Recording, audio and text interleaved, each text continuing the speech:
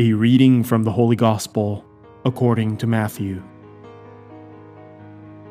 Jesus said to his disciples, "Whoever wishes to come after me must deny himself, take up his cross and follow me.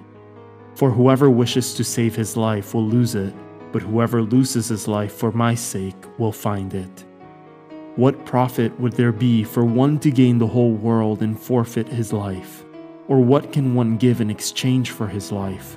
For the Son of Man will come with his angels in his Father's glory, and then he will repay each according to his conduct. Amen, I say to you, there are some standing here who will not taste death until they see the Son of Man coming in his kingdom." The word of the Lord.